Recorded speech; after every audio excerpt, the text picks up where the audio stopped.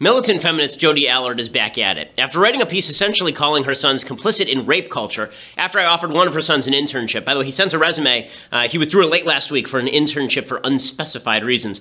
Allard has now written a follow-up attempting to explain herself. She wants to explain why writing nasty things about her children is not quote-unquote abusive. First, she explains, people are misinterpreting the terms rape culture and toxic masculinity. She doesn't mean that all men are potential rapists. She only means that society promulgates the belief that women are to blame for sexual violence and misogyny, while normalizing sexual violence and aggression. She also says toxic masculinity, it only means that society has visions of masculinity that are toxic. Yes, that is much better, Jodi. I'm sure your sons will be very, very grateful for your clarification. Then she moves on to her explanation about why she would invoke her own sons in attacking these pernicious structures. Here's what she writes, quote, with those definitions out of the way, it should be clear that discussing how particular men, even my children, absorb these cultural ideas is in no way abusing them. Well, she did a little bit more than that. Her original piece said this about her own sons, quote, I don't feel emotionally safe with them, and perhaps never have with a man, but it needs to be said because far too often we are afraid to say it. Those little boys grow into men who know the value of women, the value that's been ascribed to us by a broken system, and it seeps out from them in a million tiny, toxic ways. According to Allard, though, she's just educating her kids in the pages of the nation's largest newspapers. She said, I encourage my sons to reflect on their own cultural indoctrination into racism, sexism, ableism, etc., without shame. Without shame? In the pages of the Washington Post, she wrote, direct quote, my sons are part of the problem. That is not education. That is public shaming. She then reiterates her central contention that men always make women feel emotionally unsafe, which is kind of weird given the functioning relationships between billions of men and women in the history of the planet. But Allard contends, quote, the heartbreaking part is that even good men can't be fully or completely safe for women, even when they're our own flesh and blood. She concludes, quote, there's no doubt that writing about this journey opens my family up to examination and criticism. However, it's a bit absurd to suggest that my sons are the ones bearing the burden. Except that they are, which is presumably why one of her sons sent me a resume, even if he later withdrew from consideration. I'm Ben Shapiro. This is The Ben Shapiro Show.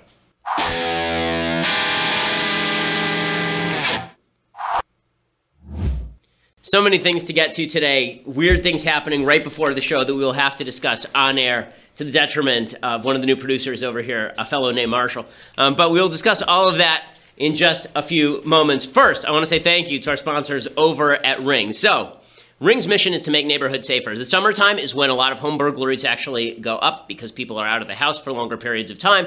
And what they usually do, burglars, very often what they do is they ring the front doorbell, and then if nobody answers, they assume nobody's home and they break in. What Ring allows you to do, it's a video doorbell, so when they ring, it pops up on your phone, you can see their face, you can talk to them, you can act like you're at home so they don't rob your house.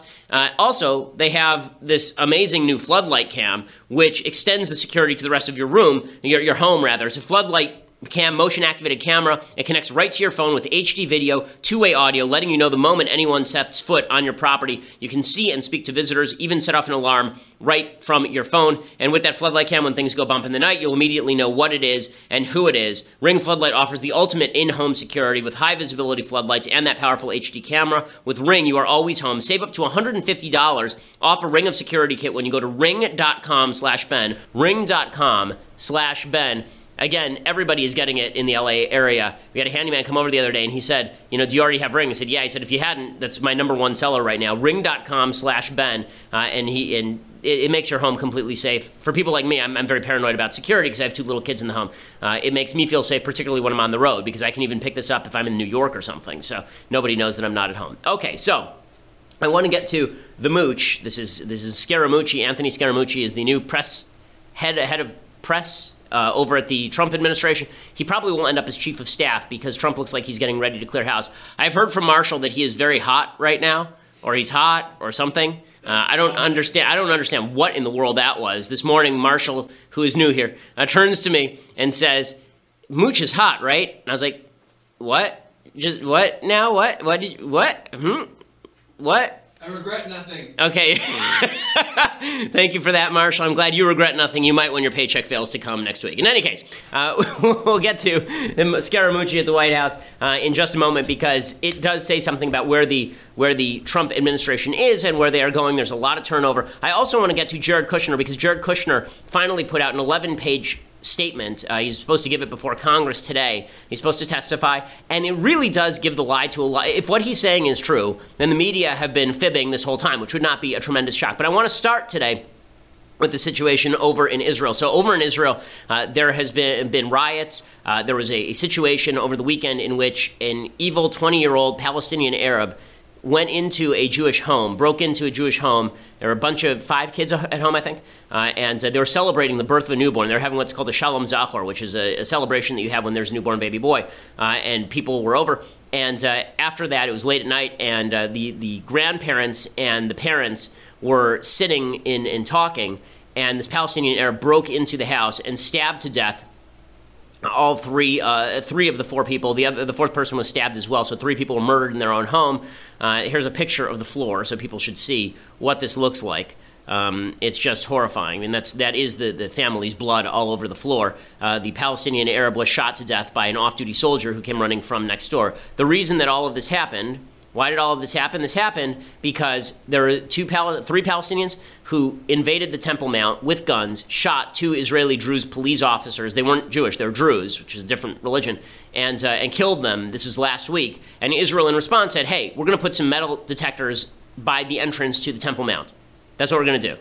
Okay, now we have metal detectors here in the United States everywhere, right? We have them at the airport, we have them at ball games, we have them at some offices, we have them at public schools now. Have you ever heard of a riot over a metal detector? Well, Palestinians decided it was very important to riot over the metal detectors. Here's a poster of what they were saying, and you can see that they are cheering the so-called uprising. Hours before that murderous attack, Fatah encouraged Palestinians, Fatah, by the way, is the military arm of the Palestinian Authority, to rage and called for escalation and glorified death. It says, if I fall, I will not be the first to die and not the last to die. #rage, #Friday of Dignity.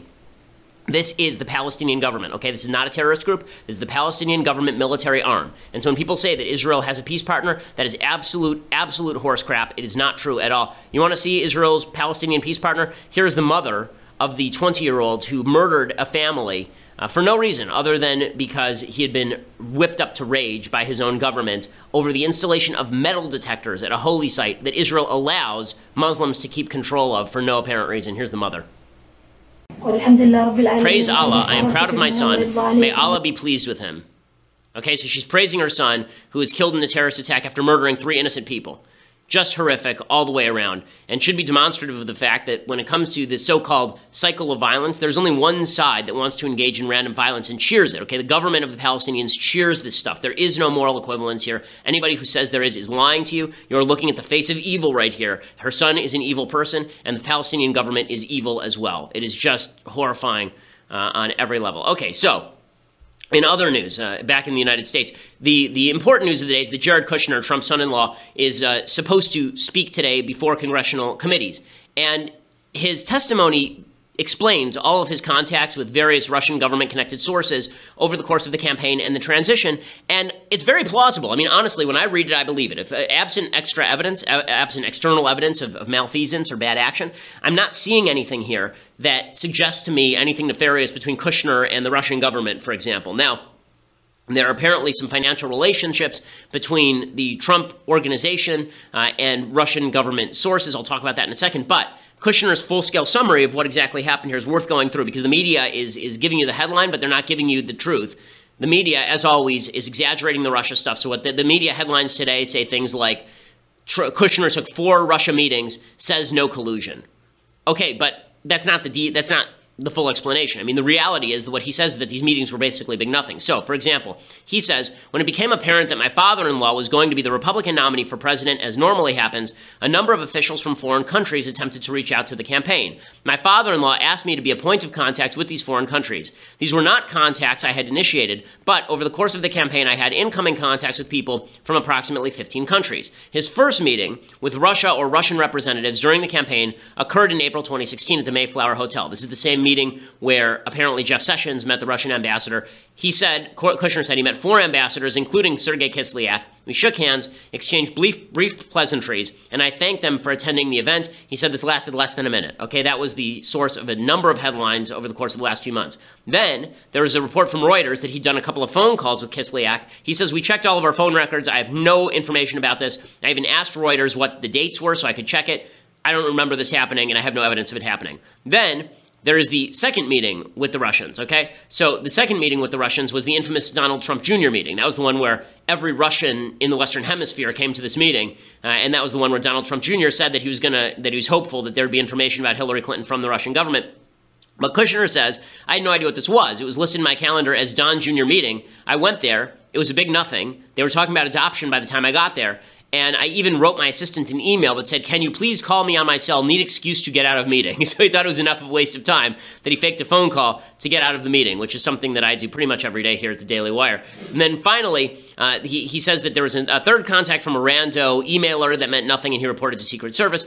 Then there was a meeting on December 1st at Trump Tower with Kislyak and Michael Flynn. And this is the one that a lot of people are circulating around. At that meeting, Kislyak said he wanted to address U.S. policy in Syria and that he wanted to convey information from what he called his generals. Kislyak told Kushner the generals couldn't make it over to the United States and wanted to use a secure line in the transition office. Kushner said there was none and asked if they had an existing communications channel at the embassy we could use where they would be comfortable transmitting the information they wanted to relay to General Flynn. So, as you recall, there was a big story about how Kushner wanted to set up a secret back channel to talk with the Russians from the Russian embassy, and it was such a weird suggestion that even the Russians were taken aback by it. Well, apparently what this basically is, it sounds like Kushner's just an idiot, right? They said to him, do you have a secure line? He said, no. Do you have a secure line? And that was the extent of the conversation. And so, does that sound like something nefarious? No, it doesn't. And then finally, December 13th, Kushner said he met with a person named Sergei Gorkov, who said he was a banker, at the request of Kislyak. Here's Kushner's account of the meeting. The meeting with Mr. Gorkov lasted 20 to 25 minutes. He introduced himself and gave me two gifts. One was a piece of art from Nivgorod, the village where my grandparents were from in Belarus, and the other was a bag of dirt from that same village, which is an awesome gift. I've tried it with my wife. I just go out to the garden, get a garbage bag, put some dirt in it. I'm like, happy anniversary, sweetheart. Any notion that I tried to conceal this meeting or that I took it thinking it was in my capacity as a businessman is false. In fact, I gave my assistant these gifts to formally register them with the transition office. That's got to be fun. You walk in with the transition officer, like, one bag of dirt. Okay, so after that, he told me a little about his bank and made some statements about the Russian economy. He said he was friendly with Putin, expressed disappointment with U.S.-Russia relations under Obama, and hopes for a better relationship in the future. There were no specific policies involved, and no time was there any discussion about my company's business transactions, real estate projects, loans, banking arrangements, or any private business of any kind. At the end of the short meeting, we thanked each other, and I went on to other meetings. It's interesting here, the one thing he doesn't say is that there was no talk about Trump's investments, because Gorkov leads up a bank called VEB, which is a Russian bank under scrutiny by U.S. investigators that financed a deal, this is according to the Wall Street Journal, that financed a deal involving Trump's one-time partner in a Toronto hotel tower at a key moment for the project. So the Gorkov, of all the meetings, the Gorkov one is the most suspicious, but none of them is enough to really raise tremendous hackles at this point, absent any sort of outside information, which suggests that the media have been blowing everything out of proportion. Now, the big question here is why Kushner didn't just come out and say this a while ago, right? I mean, if it's so innocent, then why wouldn't Kushner just come out and spill this, right? All these stories came out months ago. He could have just said, that meeting with Kislyak, here's what I said. Not a big deal. Calm down. Instead, they let this simmer and rage for months at a time. And again, there have been too many updates in the recent past about things that Trump and his team have said for us to take everything at face value, but this is a very plausible story. I don't see anything here that looks suspicious. And again, there's no evidence that Kushner, at least, was colluding with the Russians. Meanwhile, President Trump is feeling more and more under siege, and you can see that. He's very angry because he feels like people are not defending him enough. Now, it's hard to defend the president and his son after his son says things to the Russian government like, I love it, in an email exchange in which they offer support to him. It's hard to defend Trump from that. It's hard to defend Trump when Trump Care falls through. Right? I mean, these are things that are hard to defend. It's hard to defend him on Syrian policy. I'm happy to defend him where I think he's doing the right thing or where I think that the media have been lying about him. So that's why I'm defending him on the Kushner stuff, because I see no evidence that Kushner is lying. And so the media's attempt to play that as Kushner is some sort of nefarious Russian source, I think is a bunch of nonsense. That's not stopping Trump, though. He's tweeting out how he feels really under attack. I don't like the whiny stuff from the president. He's the most powerful man on earth. He has a bully pulpit at his disposal that no person in the history of mankind has had. And yet he's treating this as though he's a victim. He says, as the phony Russian witch hunt continues, two groups are laughing at this excuse for a lost election taking hold. Democrats and Russians. Okay, that's fine. That doesn't bother me. This is the part that bothers me. He says, it's very sad that Republicans, even some that were carried over the line on my back, do very little to protect their president. Okay, first of all, the idea that it is Republicans' job to, quote-unquote, protect the president when it is his job to tell the truth about things does not seem to me correct. Also, this idea that Trump carried people over the line. There's legitimately maybe one guy in the United States he carried over the line electorally, maybe Roy Blunt in Missouri. Every other race, Trump ran behind Senate candidates and congressional candidates. In fact, Trump was a drag on the ticket a little bit. That's just the statistical fact. So this idea that everybody should be very grateful to him for their jobs is just not true. And again, it's whiny. Like, if you have something that you want to say, just say it. He says it's hard to read the failing New York Times or the Amazon Washington Post because every story opinion, even if it should be positive, is bad. Again, I agree with all this stuff, but it's getting boring at this point. I think that, the fact is that all these newspapers have always been against Republicans. And finally he says, if Republicans don't repeal and replace the disastrous Obamacare, the repercussions will be far greater than any of them understand. Yeah, I don't even know what that means. I don't know what the repercussions are supposed to be, and he hasn't proposed a plan. So, again, Mr. President, please buckle down to business and stop with the world's tiniest violin routine. One of the things that I said when they appointed a special prosecutor on all this Russia stuff is now would be a good time to shut up. Just stop. Just stop talking, right? Now would be a perfect time for you to sit back, let the investigation take place. You can say, listen, it's moving forward. I'm not at liberty to discuss it. Nobody's at liberty to discuss it. He's doing what he's going to do. It'll be what it's going to be. End of story. Instead, it continues to foment, and it continues to foment because Trump insists on doing stuff like this. For people who think that this is the sort of fighting back that we need, let me just ask why this is productive. Like, his base, I understand, is very enthusiastic about all of this, but I don't understand why this is productive in forwarding his point of view. Like, we all understand where he stands on this stuff, right? We all get it. But Trump is starting to create an administration that is solely designed around guarding him personally and guarding his ego personally, and that's not how things are going to get done. For people who want things to get done, who want him to be a good president, and yes, things have to get done in order for him to be a good president, he's going to need to focus less on defending his own ego and more on promulgating policy that people like. He's doing some good things. I mean, I talked about this last week. The regulatory cuts, the fact that there's a 16-to-1 ratio between regulations that are being cut and new ones that are being imposed, that's a really good thing. More of that, more judicial appointments, more cabinet appointments, more tax policy. Right? There are lots of things that Trump could be doing right now, more religious freedom legislation.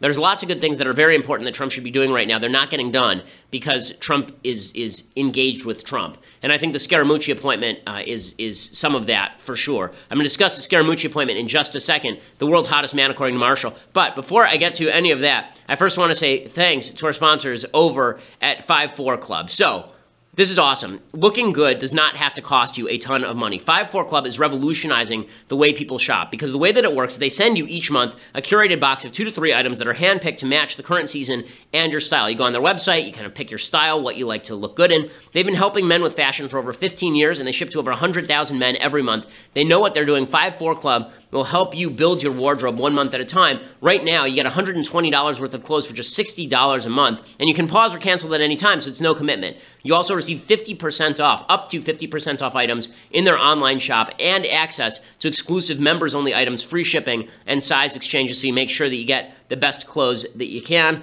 Again, it doesn't cost you a fortune to look good. These are all items that look like name brand products. You just don't have to pay the extra markup for the name brand. Go to 54club.com right now and enter promo code Ben. You have to spell out the number. So it's FIVEFOUR club.com, promo code Ben. When you do that, they will give you 50% off your first month's package, plus a free pair of sunglasses. That's a pretty solid deal just for signing up. 54club.com right now. Enter that promo code Ben. 50% off your first package. 54club.com, promo code Ben. And again, it's FIVEFOUR club.com. And you use that promo code Ben. And that's how you get to look excellent, because that's what the ladies actually enjoy, apparently. I've been told this. Okay, so Anthony Scaramucci is the new White House Communications Director. Sean Spicer is out. That broke very late breaking news on Friday. So here are a few things you need to know about Anthony Scaramucci. And this is indicative of where the administration is going to go. Anthony Scaramucci gives lots of money to Democrats. Now, that's not a shock. Trump gave lots of money to Democrats. But until 2010, he maxed out for Obama in 2008. He gave money to a bevy of Democrats. He is a Wall Street hedge fund manager. He's sort of mini Trump. Like, he ran a capital group called Skybridge Capital. It has underperformed the market, but he's really big in the press, and he likes to talk big on TV. He's known as being a media savant. He's known as the Mooch, which is always a great nickname. He has described his politics as being socially inclusive and fiscally responsible. So he has tweeted out a lot of things that are very much to the left. He tweeted out in 2012, quote, "We, the USA, has 5% of the world's population, but 50% of the world's guns. Enough is enough. It is just common sense. It applied more controls." So he wants more gun control. He's also said that he is for gay marriage, against the death penalty, and pro-choice. So there's that. He says he favors a plan that provides universal health care, but better than Obamacare. He was critical of Trump in 2015. He had to apologize to Trump, actually. And now he has become a very ardent supporter on Trump. Over and over, he has defended Trump. So he's a Trumpkin, right? I mean, that's basically his job. His job is to praise Trump and to look like a Wall Street guy while doing it. My own assessment of his hotness is that, as Marshall was asking, my own assessment of his hotness is that, as someone online said, he looks like an extra from The Wolf of Wall Street who wouldn't stop badgering Leo DiCaprio for a selfie. That's sort of the feeling that you get from Anthony Scaramucci. He did a good job in his first press conference because he's much smoother than Sean Spicer. He certainly reflects Trump a lot better than Sean Spicer, and he is not afraid to kiss a little Trump ass. That is for sure. So this is an astonishing clip. So this is Scaramucci from the press conference on Friday, and here is Scaramucci praising Trump in terms that would make Kim Jong-un blush. But here's what I tell you about the president. He's the most competitive person I've ever met. Okay, I've seen this guy throw a dead spiral through a tire. I've seen him at Madison Square Garden with a top coat on. He's standing in the key and he's hitting foul shots and swishing them. Okay, he sinks 3-foot putts. I don't see this guy as a guy that's ever under siege. This is a very, very competitive person. Obviously, there's a lot of incoming that comes into the White House, but the president's a winner. Okay, and what we're going to do is we're going to do a lot of winning. Okay. I've seen this guy. I mean, it does sound like a Kim Jong-un promo. Like, for a while in North Korea, they were saying that Kim Jong-un held the lowest score ever in golf, that he had scored an 18 in golf, that he had 18 holes in one. Like, this is part of the legend of Kim Jong-un. He has a unicorn lair, and he scores 18 in golf because every hole is a hole in one. That's basically Anthony. I've seen him throw a spiral right through a tire. I mean, he just goes out there like Brett Favre in his Wrangler jeans in his off days. I mean, the man can throw it 70 yards on a dime, boom, hit the guy right in the hands. It's unbelievable. And when he plays basketball, I mean, he's got a hook that would make Kareem just blush. He's incredible. You see him on the offensive glass pounding those boards? Incredible. Have you ever seen him in baseball? He throws 173 miles an hour, and that's his curve. He's unreal. Okay, it's just like, what? What now? So I understand that basically every time anybody from the Trump administration is on TV, they're on TV for Trump, right? I mean, that's what they do for a living. It's not about getting out Trump's message, per se. It's more about getting out a message to Trump that you are loyal to Trump. And so now Trump is surrounding himself with lots of loyalists. Now, that said, Scaramucci is much better at his job because apparently he has no shame. I mean, if you can get on TV and say stuff like that with a straight face, good for you, dude. I mean, that's pretty impressive. I do love this, though. He obviously scorns the press. He obviously dislikes he's willing to slap the press a little bit. This was the end of his little presser on Friday. It's unnecessary. Thank you. He blows them a kiss. He blows them a kiss at the very end, which is pretty amazing. So that's pretty incredible. So Scaramucci is in. What this means is that he's going to parrot the worst excesses of Trump. So basically, this Trump administration so far, the concessions that Trump has made to the conservative wing have been pushed out of him, I would say. They're not coming from the heart. I think it's hard to say that Trump is in his guts, a conservative person. On regulations, I think you don't have to push him very hard because as a business person, he's suffered with regulations for his entire career in real estate. But I think that when it comes to things like Obamacare, when it comes to things like Judge Gorsuch, I don't think these are things he cares about particularly much. And so he sort of delegated them out. The people who force him to the right are the ones who are now on the outs with him because every time Trump feels like he's being mobilized for a policy, he feels like he's being used and he doesn't like being used. And so his new shtick is to surround himself with people who agree with him and who are going to pat him on the back. That's not really good for his administration. I'm going to explain what that means in just a second. But for that, you're going to have to go over to dailywire.com. For $9.99 a month, you can subscribe. We are not just an audio show, we are a video show. So you can watch it live. You can see the entire show. You can see my magnificent outfits every day. You can see all of the clips, including that one of Scaramucci, which is just fantastic. You can see all of these. There's going to be some video later you're going to want to see, actually. So you want to subscribe for that. Plus, you get Andrew Klavan's fantastic show live, and you get his mailbag, gets to be part of his mailbag, gets to be part of my mailbag. Michael Knowles is launching a show. What is it, next week now? So next Monday, Michael Knowles is launching a show, God Help Us. That's not the name of the show. It's not called God Help Us, but he's launching a show, God Help Us. Marshall is the producer on that show, which explains a lot. And so you can get that show live as well when you go over to dailywire.com and subscribe. Plus, you get the site ad-free. Or if you just want the annual subscription, which is even better, then for $99 a year, you get all of those things, plus this incredible, magnificent, Leftist Tears tumbler. It says upon it in silvery letters, Leftist Tears, hot or cold. It is something you will treasure for years to come, hand down to your children. One day, as I say, they will find it in a cave next to a crying baby doll after the apes have taken over, and the Statue of Liberty will be just down the block. In any case, it will last the test of time. It'll last beyond you. You'll be dead, but this mug will still be there. So you're going to want this thing. It's just fantastic. You can bequeath it to all your later children. In any case, get that for $99 a year over at dailywire.com. Or if you just want to listen later, go to iTunes or SoundCloud and subscribe and leave us a review. We always appreciate it. And we will see you on the other side here.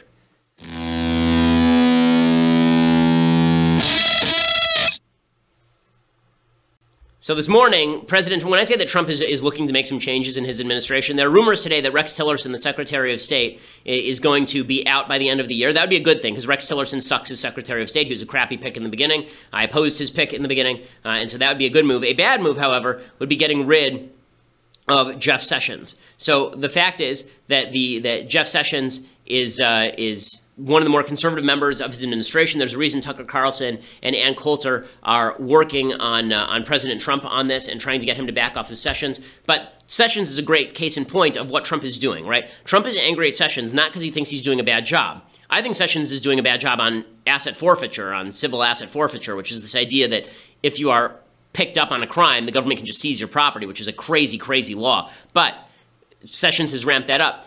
That, however, is not why Trump is angry at him. Trump is angry at him because he's not protecting him from the Russia stuff. So he tweeted this morning, about 4 hours ago, quote, "So why aren't the committees and investigators, and of course our beleaguered Attorney General, looking into crooked Hillary's crimes and Russia relations?" Okay, first of all, our beleaguered Attorney General is mostly beleaguered by Trump at this point. And this idea that he should be looking into crooked Hillary's crimes and Russia relations, President Trump is the one who pledged that Sessions would not do that if he was appointed. Plus, Sessions works for him, so he could just call him into the office and say, "I want you to investigate this, or I'm going to fire you." But he's basically just trying to push Sessions out at this point. He's angry at Sessions, as he said to the New York Times, because Sessions recused himself on the Russia stuff. Sessions is one of the more conservative members of the administration. Sessions is on the out. Bannon, apparently, is on the outs. Reince Priebus, the Republican lackey who's the chief of staff, he's on the outs. There's talk about Scaramucci basically taking over. Over the weekend, Scaramucci was on one of the weekend shows, and he said that if he finds leakers in the White House, he doesn't just mean in the communications office, anywhere in the White House, I'll fire them. That's the language of the chief of staff. So you've got this career Democrat, Scaramucci, who only in the last 7 years started campaigning with like Romney and then Jeb Bush. He is now going to be the chief of staff, I think is the direction this is moving. As I say, a lot of the conservative influences like Sessions are going to be out. There was a rumor this morning that Rudy Giuliani would be nominated for the post, another New Yorker. This is going to be the most New York administration in human history. I like Rudy Giuliani, but putting Giuliani in is just another person surrounding Trump who is going to not stop Trump from his own excesses. Scaramucci himself clearly is not going to do that. I mean, he was on one of the Sunday shows, and here was Scaramucci saying, this is just incompetence, actually. This is Scaramucci saying that somebody told him that the Russians didn't hack, and then when pressed, he gives an answer. Somebody said to me yesterday, I won't tell you who, that if the Russians actually hacked this situation and spilled out those emails, you would have never seen it. You would have never had any evidence of them, meaning that they're super confident in their deception skills and hacking. My point is, all of the information isn't on the table yet. But here's what I know about the president. Wait, Anthony. Let me finish. Well, you're making a lot of assertions here. I don't know who this anonymous person is that said that if the Russians had actually done it, we wouldn't have been able to detect it. But it is the unanimous. How about it was the president, Jake? Okay, it's the consensus of the Intelligence Committee. He called me from Air Force One, and he basically said to me, "Hey, this is maybe they did it, maybe they didn't do it." Insane. Okay, so he starts off that conversation with, "I'm not going to tell you who it is, but it's the president." Okay, there's a problem with doing this. Okay, number one, it was an actual Russian talking point. The Russians are now confirming, and so are people in the room, that Putin actually said to Trump, if we had hacked, you wouldn't know about it because they'd be so good at it. And now Scaramucci is saying that Trump is repeating those talking points to Scaramucci. I understand that Trump is frustrated with the Russia stuff. Shut up, dude. It's not worth it, okay? Just pursue your agenda. You've got the Republican Party behind you. That's as much as you're going to have behind you at this point. You struggling like this is not going to be helpful. Scaramucci saying that he's humoring the president when the president says that there was no Russian hacking. Okay, the 4 top intelligence agencies, the DNI, the FBI, the CIA, all these places, right, say that there was Russian interference in the election. Not hacking election machines. It's not Russian election hacking, but there was a hack on the DNC perpetrated by the Russian government and disseminated by the Russian government in order to damage our electoral system. Okay, Scaramucci, is like, how is that helpful? Trump has spent the last several months battling this rumor that he doesn't actually think this happened, and so he's not taking the Russian threat seriously. And then Scaramucci goes out there and says, well, somebody said this to me. And Tapper goes, well, who? And he goes, Trump. Is this the mark of a brilliant communications strategist? I don't think so. And you see this permeating the communications, the communications team, is that there are the people who want Trump to say the right thing, and then there are the people who are just going to repeat whatever Trump tells them. So you have Scaramucci coming out and saying that he may not actually support the sanctions bill, and then you had Sarah Huckabee Sanders saying that Trump does support the sanctions bill. You had Scaramucci saying, we talked about pardons, and then you had Jay Sekulow saying pardons are not on the table, right? I mean, like, they're contradicting each other. Sekulow is his lawyer, so Sekulow is trying to protect him from himself. Here's Sekulow talking about the pardon issue.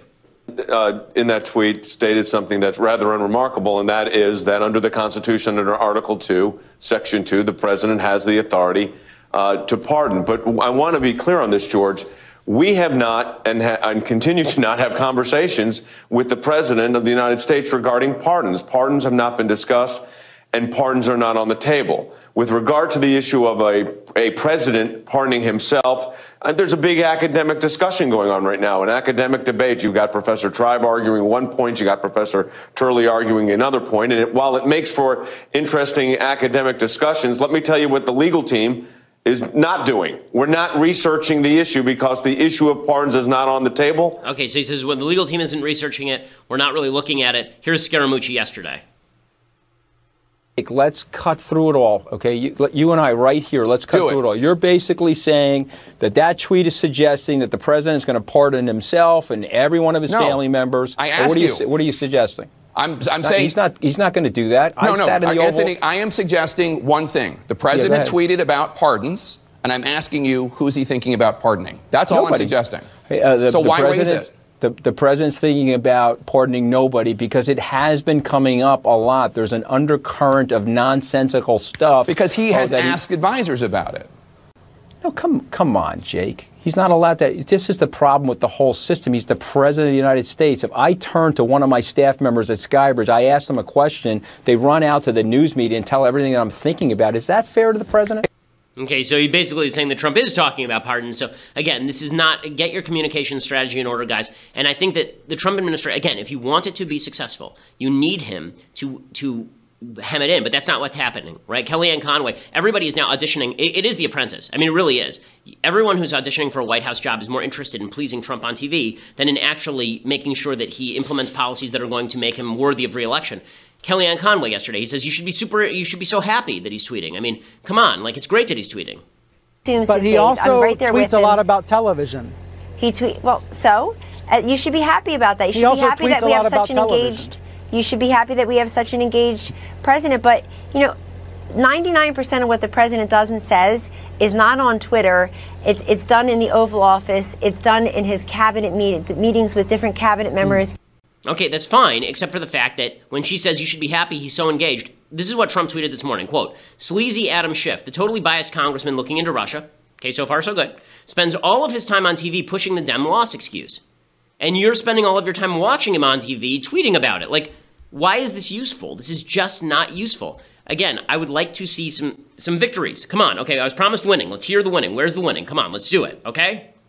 And I don't mean winning like he stands there in his top coat and he makes shots from the top of the key. I mean like actual conservative wins that we can put our finger on and say this is why we elected Republicans to high office. And look, not all of that's his fault. Congress isn't doing its job. Congress is incompetent. This is why presidential leadership is necessary. Congress knows that there is no risk to them in avoiding Trump at this point, in just bucking Trump. Trump has to make it risky. Trump has to go out there and make the case for his agenda, and then he has to go out there and say to Congress, if you buck my agenda, there will be consequences. Okay, Obama did this. Even Bush did this. Trump isn't doing that right now, and it's very frustrating because He's letting Congress off the hook. Congress is letting itself off the hook. And Trump is more focused on surrounding himself with people who are going to agree with him. So Kellyanne Conway is spending time talking about Robert Mueller. Again, unless Trump is going to fire Robert Mueller, this is a waste of time. So maybe he will fire Robert Mueller. But if he fires the special counsel, all hell is going to break loose because that will look like a cover-up. When you start firing the special counsel before the special counsel even comes up with anything, I mean, this is not good. And you can see the White House already paving the way for this. Here's Conway doing this routine.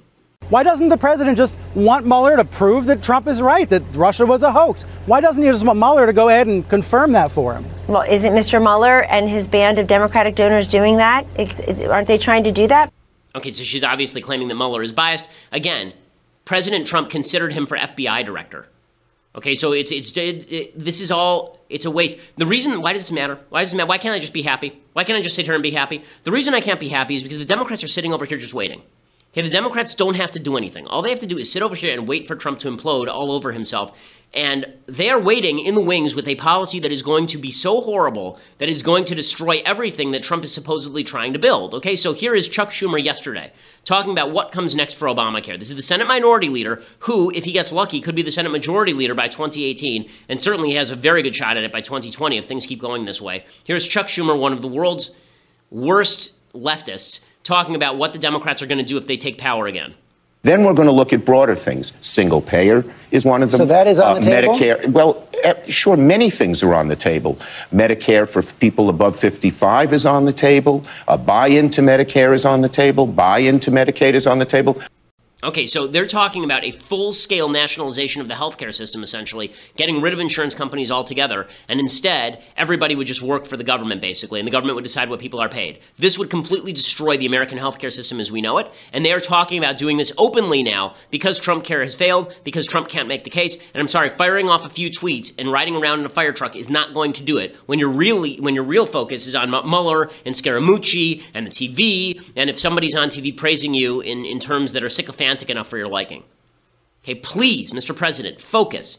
Please, for the love of the country, please focus on pressing your agenda. Okay, I didn't vote for you, but you can prove me wrong. You proved me wrong with the election. You can prove me wrong again. Prove that you can do this job. Prove that you are capable of gaining the sort of wins that we were told you would gain. Not cursing at the media. Anybody can do that. Okay, it's not a hard job. Contrary to popular opinion, that's a very easy job. All I'm asking is that you give me some reasons to praise you because I would like to do so. You're my president, okay? You're all of our presidents, even the people who don't like you. Okay, before I get to things I like and things I hate, I first want to say thank you to some new sponsors. So, why do we have states, countries, taxes, wars? When did globalization start? Why does history matter? Wondery has a brand new podcast out from PhD historian Patrick Wyman. It's called Tides of History, and it is really fascinating. I've listened to the first 3 episodes, I believe, the intro and the first couple episodes. It's really well done, and he takes on some issues in history that haven't really been covered too much. So he takes on the period 1350 to 1650, and he talks about why the roots of the modern world start there. Like, why are there states in the first place? Why aren't we just a bunch of separate fiefdoms? How was it that states became the predominant way of doing business? Why is it that there's free trade? How did these trade routes get started? How did capitalism begin? Where did globalization start? Right? All of the forces that shape our modern world begin in that post-medieval era, during the Renaissance era and just before the Enlightenment, and that's the period that he takes on in Tides of History. Really well-researched, interesting stuff. He makes what could be very dry history very interesting. Go listen to the first episode of Tides of History by searching for Tides of History on your podcast player or Google Tides of History today. Go to the link on the screen, and it is listen. You can listen, you can learn, you can subscribe. The podcast again is called Tides of History, and it's really good. You should go check it out at iTunes, SoundCloud, wherever you get your podcasts. Subscribe and give it a listen. I love history, and this is really good history. Even if I disagree with some of it, it's really informative and interesting. Okay, time for some things I like and then some things that I hate. So, things that I like. I've started reading this book, heavy reading. I've been doing some heavy philosophy reading in the recent past. This is a book that was recommended to me actually by Professor Jordan Peterson over in Canada when I was up there giving a speech, and he was talking about philosophy and the philosophy of mind and the philosophy of God, and he recommended this book, The Metaphysical Club: A Story of Ideas in America by Louis Menand. It won the Pulitzer Prize. And it is a really interesting read, relatively easy read, actually. It's about four real thinkers at the beginning of the 20th century. Oliver Wendell Holmes, who, of course, is the Supreme Court Justice. William James, who's the father of modern American psychology. Charles Sanders Peirce, who's been largely forgotten, but was a logician of the First Order. And John Dewey, who is sort of their intellectual heir and the father of the progressive movement. The reason this is important is because you can see how deeper philosophy is siphoned into what the left philosophy is today. John Dewey was the father of progressivism in the United States. You can't understand the modern-day Barack Obama Democratic Party without reading about John Dewey and his ideological forebears and why it is that the natural law philosophy of our founders was cast aside in favor of the legal positivism of people like Oliver Wendell Holmes and the progressivism of John Dewey. So you can check it out, The Metaphysical Club, really good read. Okay, other things that I like. This I thought was just a beautiful video. So there's a stepson who he was adopted, who his mother married his stepfather, an 11-year-old Tyler from Conyers, Georgia. He goes to his stepfather and reads him a letter and asks him officially to become his father via adoption. His stepfather has been in Tyler's life since the boy was 18 months old, first, it was set up as though this was a baby shower, and then they start taping it. And here's Tyler reading a letter to his stepdad. Took me to my first day of school. Brought my first bike. Taught me how to ride a bike. You taught me how to count. You correct me when I was wrong and picked me up when I was down. You gave me more than what I need. I know that we were supposed to be father and son. People even say I look like you. Dad, I have been your child in love since I remember, but I want to be your son illegally. Will you please adopt me?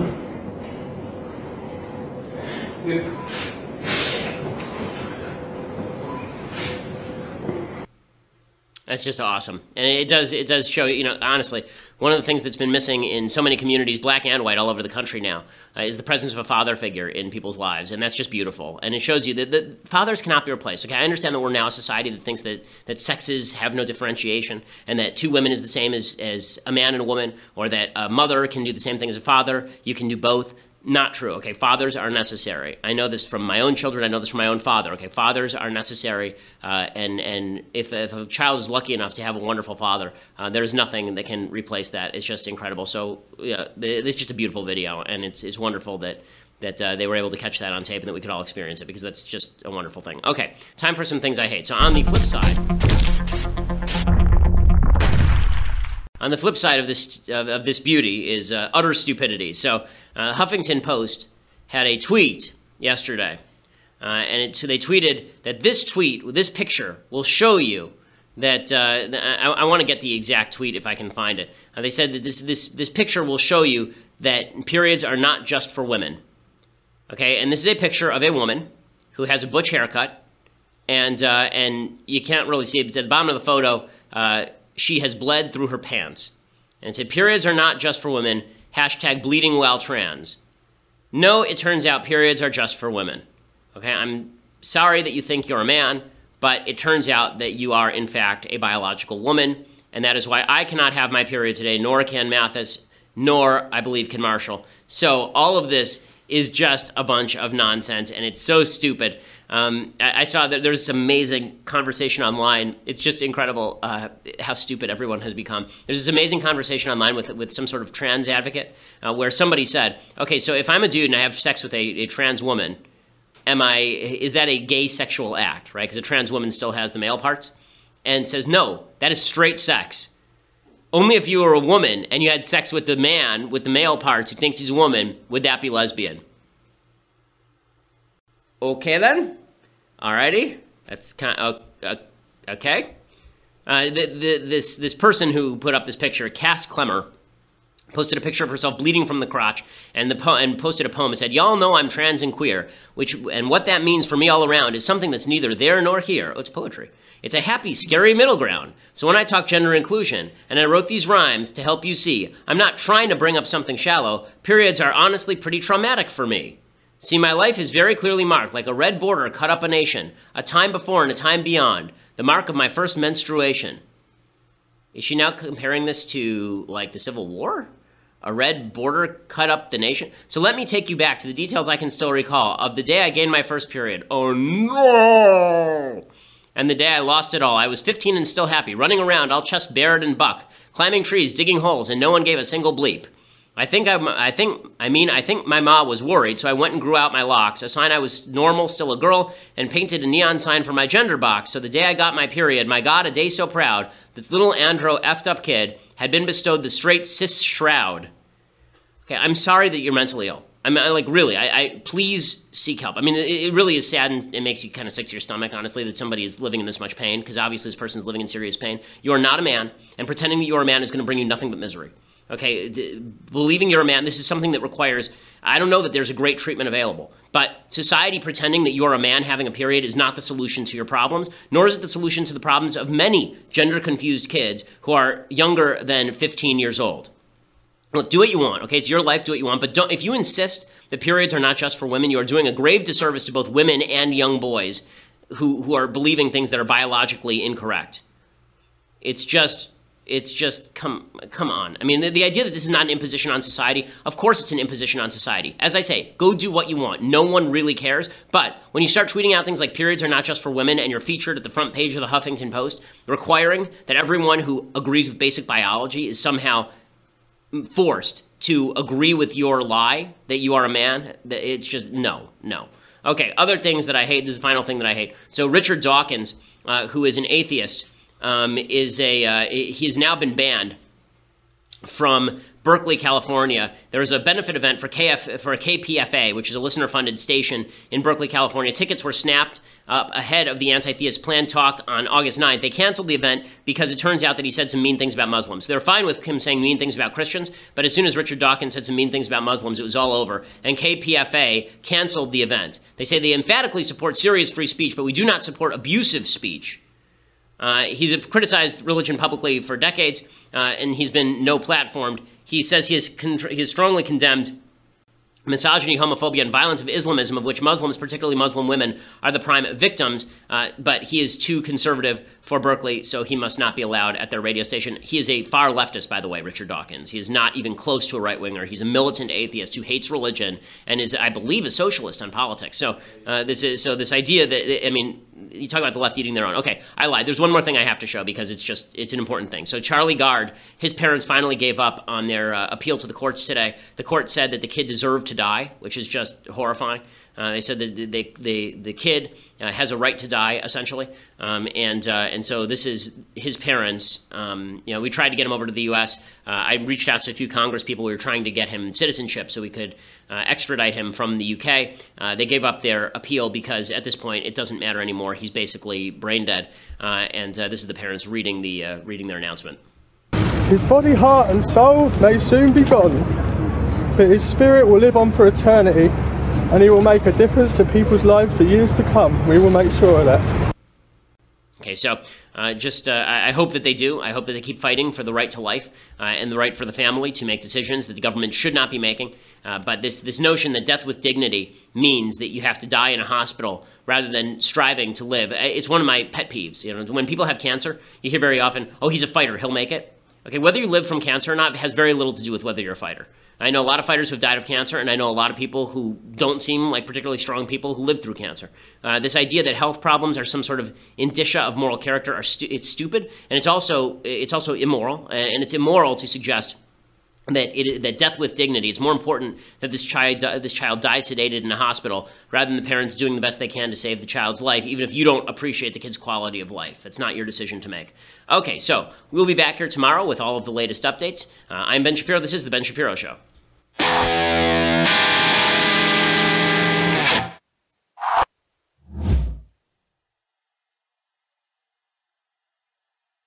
We'll get to more on this in just 1 second. First, Pure Talk believes in American values, and that free should mean, like free. So when you switch to Pure Talk today, you'll get a free Samsung 5G smartphone. There's no foreign-line requirement, no activation fee, just a free Samsung that's built to last with a rugged screen, quick charging battery, and top-tier data security. Qualifying plans start at just $35 a month for unlimited talk, text, 15 gigs of data, and a mobile hotspot.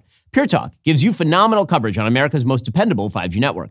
It's the same coverage you know and love, but for half the price of the other guys. The average family saves almost $1,000 a year. So I challenge you to choose a company that actually doesn't hate your guts and shares your values. Let Pure Talk's expert U.S. customer service team help you make the switch today. Go to puretalk.com/Shapiro to claim your eligibility for your free brand new Samsung 5G smartphone and start saving on wireless today. Again, go to puretalk.com/Shapiro to switch to my cell phone company. I've been using them for years. They're fantastic. You'll love them as well. Go to puretalk.com/Shapiro and claim your eligibility on that free brand new Samsung 5G smartphone. Start saving.